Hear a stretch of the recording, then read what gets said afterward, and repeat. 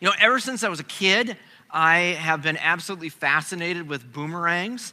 I have no idea how they work. I just think that they're super cool.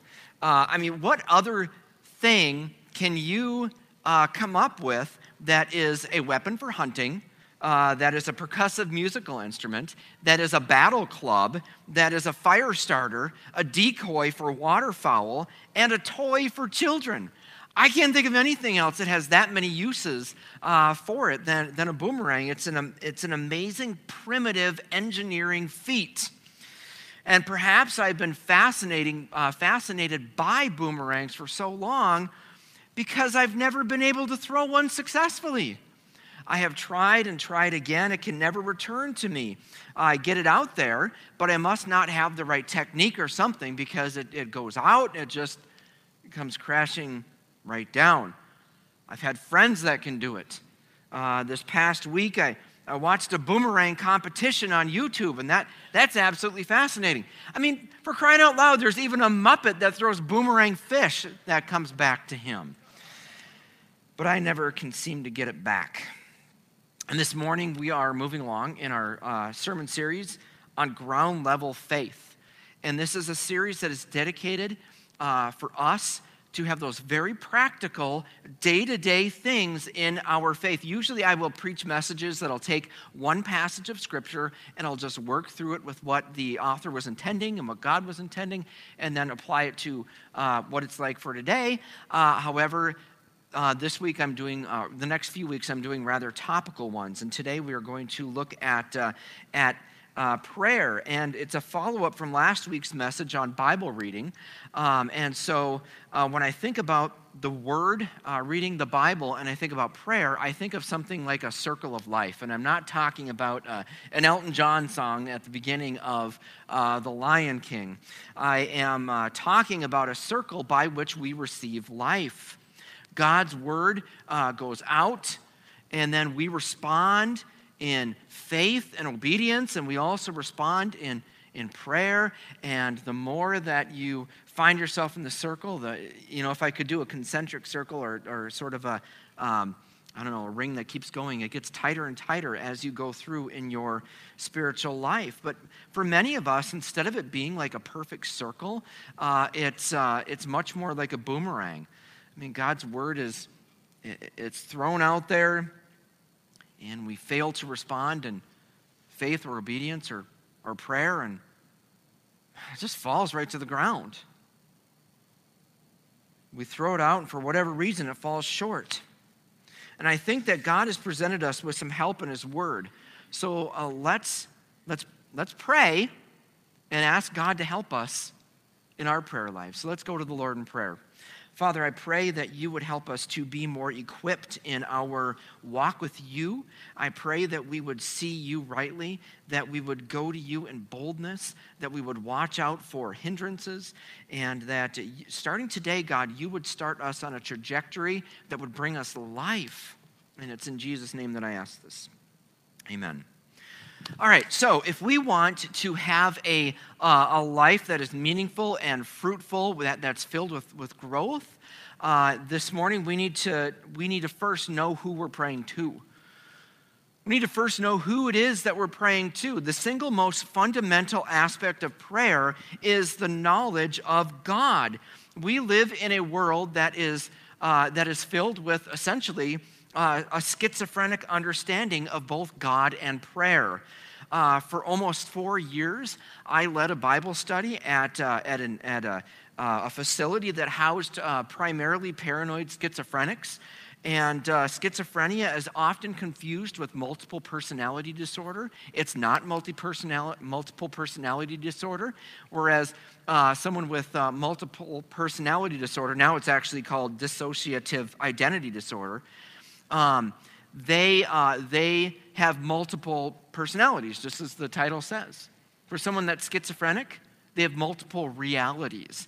There was one gentleman that I had ministered to that was absolutely convinced. He was fine during the day, but when he was in his room at night, he was convinced that the nurses would camp outside of his door and would whisper and plot how they were going to murder him. So he had this reality that was that was not right, but that is the reality that he lived in. And for many people, both in the world and in the church, they live in a consistent state of prayerful schizophrenia. And what do I mean by that? First and foremost, I mean that when we pray without a proper understanding of God and who he is, we will offer up prayers to whatever our imaginations will come up with. And it can be anything. Just a quick sample of various thoughts will show that to us. In Buddhism, they use prayer wheels, which will fling up prayers for compassion into the atmosphere, to unite the physical and the spiritual, to relieve suffering and bring peace. Hindus will pray for peace into a pantheon to several gods, with the goal of having union with the Brahman, who is the high god, and escape reincarnation. To a Muslim in Islam, they have strict prayer schedules. To Allah, who demands absolute obedience and who does not worry about relationship but is only worried about control. And a 2004 study showed that almost 30% of professing atheists still admit to praying to someone or something. Catholics will pray to departed saints, especially Mary. So the question is, who are they praying to?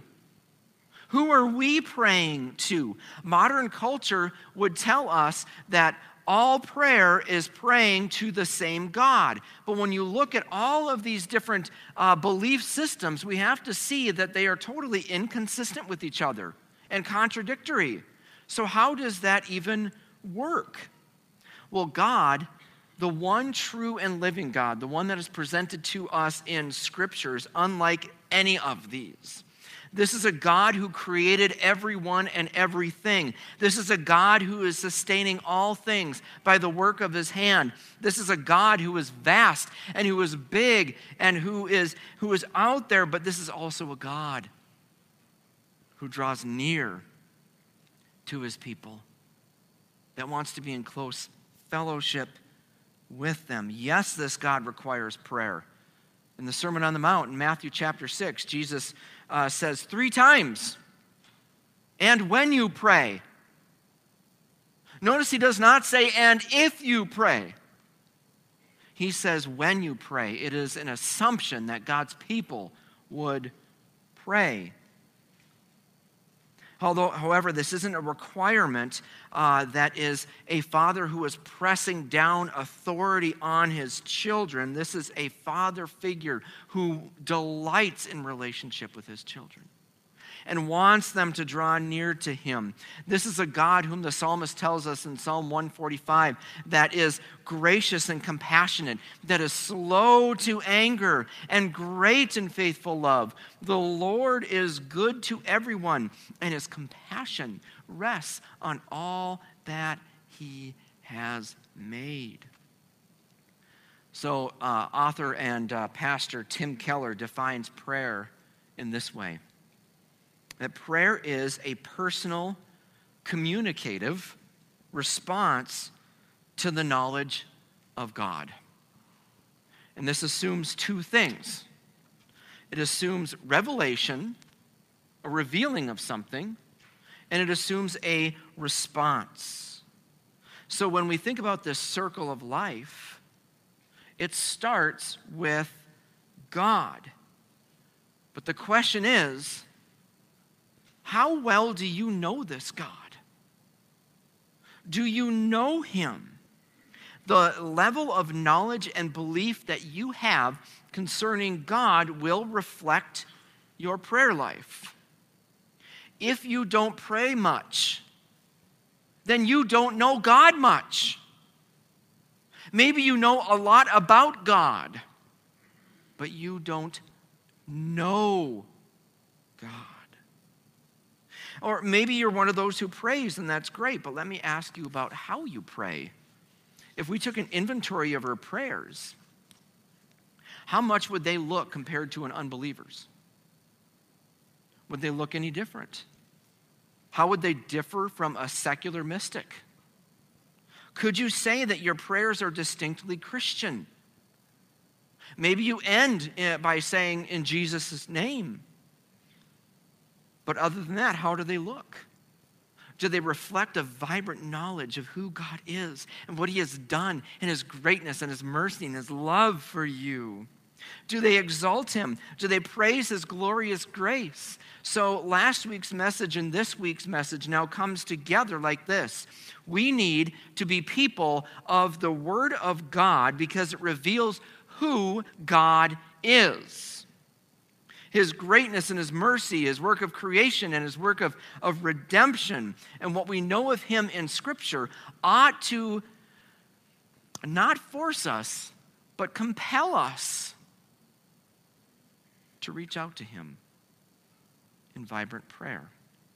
So we need to know who it is that we're praying to. But second of all, we also need to respond to God's character through prayer. Prayer is first and foremost a response. When Jesus taught his disciples how to pray in the Sermon on the Mount, again in Matthew chapter 6, he began with acknowledging God.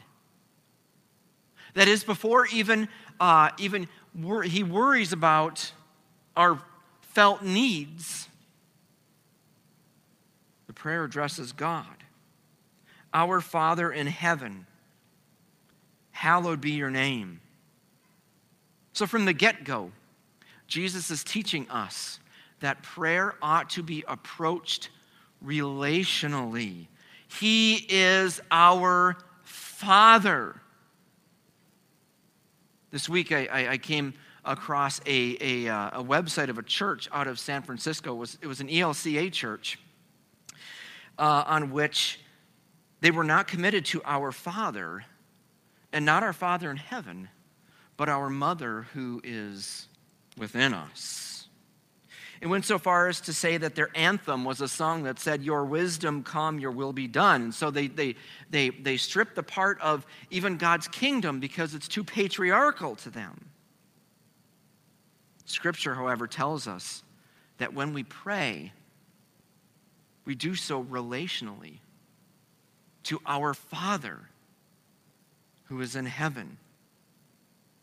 Further, in prayer, we not only acknowledge him relationally, but we plead for his work in this world. It says, "Your kingdom come, your will be done on earth as it is in heaven." This is a declaration of affirming who God is in his very heart. That through his people, through the church, his glory and his goodness and his wisdom and his might would be spreading to all. So how much does God's work and character guide our prayers? How much are our prayers driven by our experience of him and to know of him more? On the flip side, how much of our prayers simply assume the goodness of God so that we can just sort of use the system to ask for and get what we want from God? Oswald Chambers said it well when he said, "We look upon prayer simply as a means of getting things for ourselves, but the biblical purpose of prayer is that we get to know God himself. Every time we pray, our horizon is altered. Our attitude to things is altered. Not sometimes, but every time. And the amazing thing is that we don't pray more." In the book of Psalms, it's essentially the Israel's prayer book. And in Psalm 8, I love how David exemplifies how we ought to approach God in response to his goodness to us. In Psalm chapter 8, it says, "Lord our God, how magnificent is your name throughout all the earth."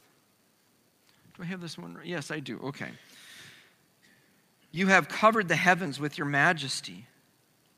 From the mouths of infants and nursing babies, you have established a stronghold on account of your adversaries in order to silence the enemy and the avenger.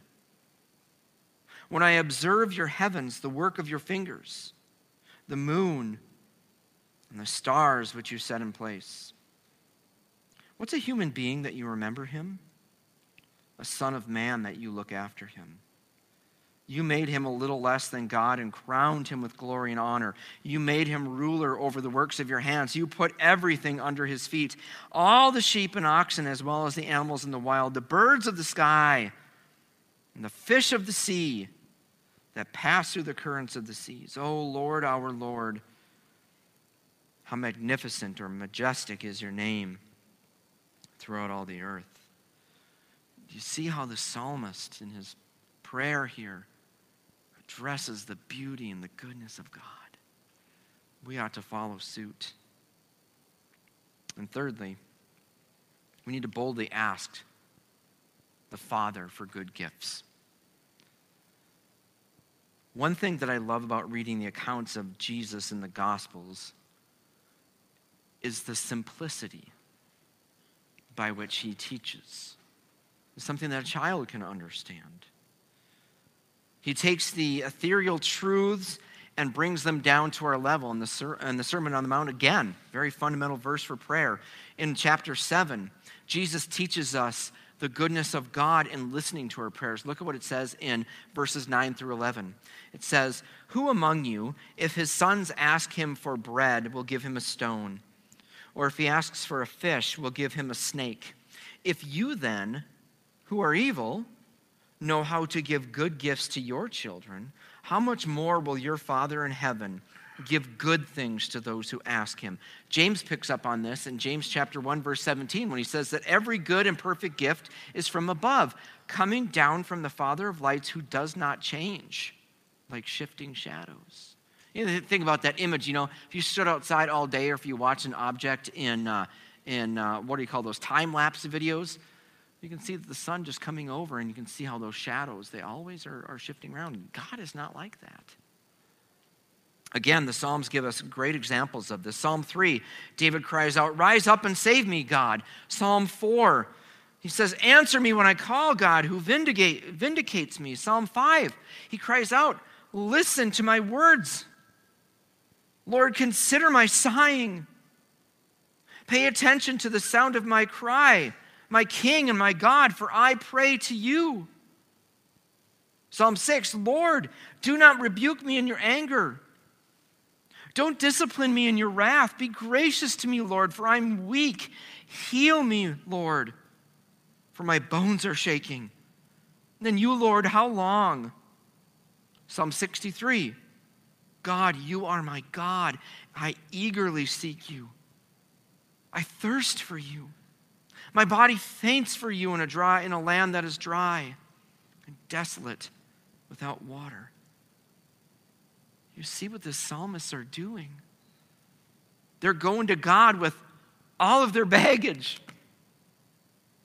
And we have plenty of that too. They're going to God with all of their anxieties. They are even going to God when they are rejoicing.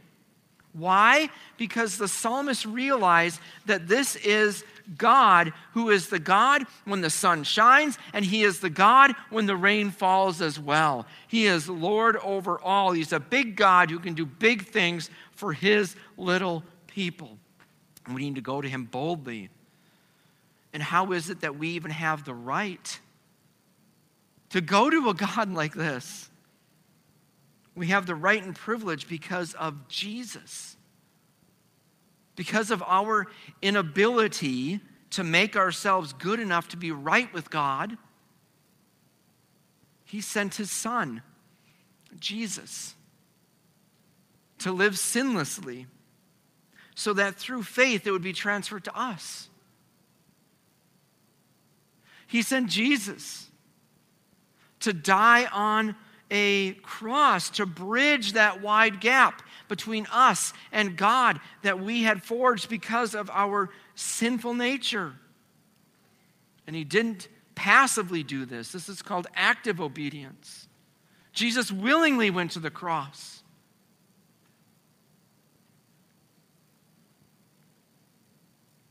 And when he rose from the dead, he proved his power over sin and death to make that bridge so stable that we had direct access to him without fear and without worry. And now by God's grace, through God's grace, by God's grace, through faith, we can go to him and boldly ask Now, what in the world, what child would have the boldness and the nerve to go to his father in the middle of the night and ask for a drink of water? It's only a child that is completely secure in his father's love and desire to give to the needs of his beloved child. And that's what we have in God our Father when we approach him boldly through faith in Christ. Hebrews chapter 4, verse 16 tells us this: therefore, let us approach the throne of grace with boldness. He's not put off by what we bring to him, so that we may receive mercy and find grace in time of need. So we go to him. And finally, we should watch out for hindrances. We need to watch out for hindrances. One of the biggest questions that we have when it comes to prayer, and I am quite confident that every one of us have asked this question before, is why does God not answer my prayer? Is he not hearing? Does he not care? The simple cliche answer that you'll often hear is that the answer is either yes, no, or maybe. It's awfully simplistic, though. There's more to it. There are some very specific reasons why God may not be answering your prayers, and it takes a little soul searching for us to see it. God may not be answering our prayers because of disobedience or unconfessed sin. Look at what Isaiah wrote in Isaiah chapter 59. But your iniquities are creating a separation, are separating you from you and your God. And your sins have hidden his face from you so that he doesn't listen. Isaiah chapter 1, when you spread out your hands in prayer, I will refuse to look at you. Even if you offer countless prayers, I will not listen. Your hands are covered with blood. It doesn't have to be literal. It could just be that we've got some stuff in our lives that we need to work out with God. So also will a lack of faith or a selfish desire hinder them. James 4:3 says this. It says, you ask and you don't receive because you ask with wrong motives, so that you may spend it on your pleasures. So there are two epidemics that are hitting the church right now and are quite a serious threat to the church. There's more than just two, but two that relate to this. The first is called the prosperity gospel. And what we mean by the prosperity gospel, it is a preached, I'm not going to say it's truth because it's not truth, that God is there to make you healthy and wealthy. So that if you go to God, diseases will be miraculously healed. They can be, I will say that. God can do that, but is that normative? Not really. And that second of all, that when you go to God, he is going to make you wealthy. And so if you give a certain amount of money to the church, that he's going to give back that blessing tenfold or whatever it would be. Folks, that's not what the Bible says. So we ought to reject the prosperity gospel. But then also there's another phrase that's out there called moralistic therapeutic deism. And this is a belief in which has 5 tenets to it. Number 1 is that a God exists who created and ordered the world and watches over humans on earth. So far, so good, right? 2, God wants people to be good, nice, and fair to each other, as taught in the Bible and by most world religions. Fair enough. Number 3, the central goal in life is to be happy and to feel good about oneself. That's where we need to put the brakes on there. God is not calling us to be happy. He's calling us to be holy. And joy comes in holiness. Joy in the Lord certainly comes in holiness. Number 4, God does not need to be particularly involved in one's life except when God is needed to resolve a problem. So translation, forget about God until you have a problem. Does that sound like our world? Number 5, good people go to heaven when they die. Well, if that were true, then none of us would make it. This is also in opposition to the biblical gospel because just like the prosperity gospel, it is rooted in self rather than God. James again says, you ask and don't receive because you ask with wrong motives in order to spend it on your pleasures. Also, your prayers may be hindered because of idolatry. There may be something in your life that you have elevated to the level of worship, respect, and protection that is only reserved for God. Ezekiel chapter 14, verse 3 says, Son of man, these men have set up idols, not on their shelves, not on their walls that they bow down and pray to. But where does he say these idols live? In their hearts, and have put their sinful stumbling blocks in front of themselves. Should I actually let them inquire of me? So the Lord will not compete with other things that take his place. He won't give his glory to another. And if we harbor false gods, whether it be self or money or fame or sex or power or maybe sports, even family can be an idol if we let it. These are not necessarily bad things, but they spoil when we put them in the place of an idol. Those are a few hindrances, but I'm only going to highlight one more, and it's for us married folks, because we often forget this and ignore it. If we disrespect, dishonor, neglect, or sin against our spouse, God will not hear our prayers. God is going to take a break from listening to us. Look what Peter says in 1 Peter 3:7. Husbands, in the same way, live with your wives in an understanding way as the weaker partner, showing them honor as co-heirs of the grace of life so that your prayers will not be hindered. Now, I realize that Peter here is addressing husbands, and there are some textual issues that would be a great conversation to have, but get the gist of what he is saying here, that God cares about our marriages. And we're going to be talking about marriage here in a few weeks. He cares about how we treat each other.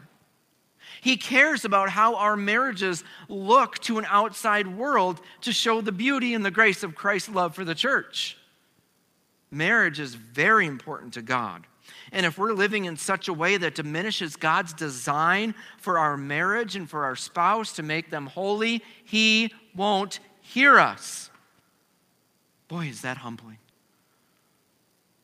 So we need to watch out for hindrances. And by the power of the Holy Spirit, live lives that seek to be holy by knowing our God and seeking him through his word and responding to him in prayer. You know, boomerangs are neat. They're tangible examples of things that go out and come back. Unless you're like me. Throw them out and they just fall to the ground. And if you're like me, you'll just end up with getting a lot of steps in and a sore arm. But our prayer lives don't need to be thrown around like faulty boomerangs. God's word has gone out, and he tells us in Isaiah chapter 55, he says, my word that comes from my mouth will not return to me empty, but it will accomplish what I please and will prosper in what I sent it to do. And he has sent it out to pierce our hearts and to return to him through faith and obedience and reliant prayer. The question is, will you make prayer a priority? Will you do it? God is waiting. Go to him. Let's pray. Thank you for listening to this message from Emmanuel Baptist Church in Mora, Minnesota. For more content, be sure to subscribe. If you like what you've heard, consider partnering with us in our mission. Text the word GIVE to 320-313-1950.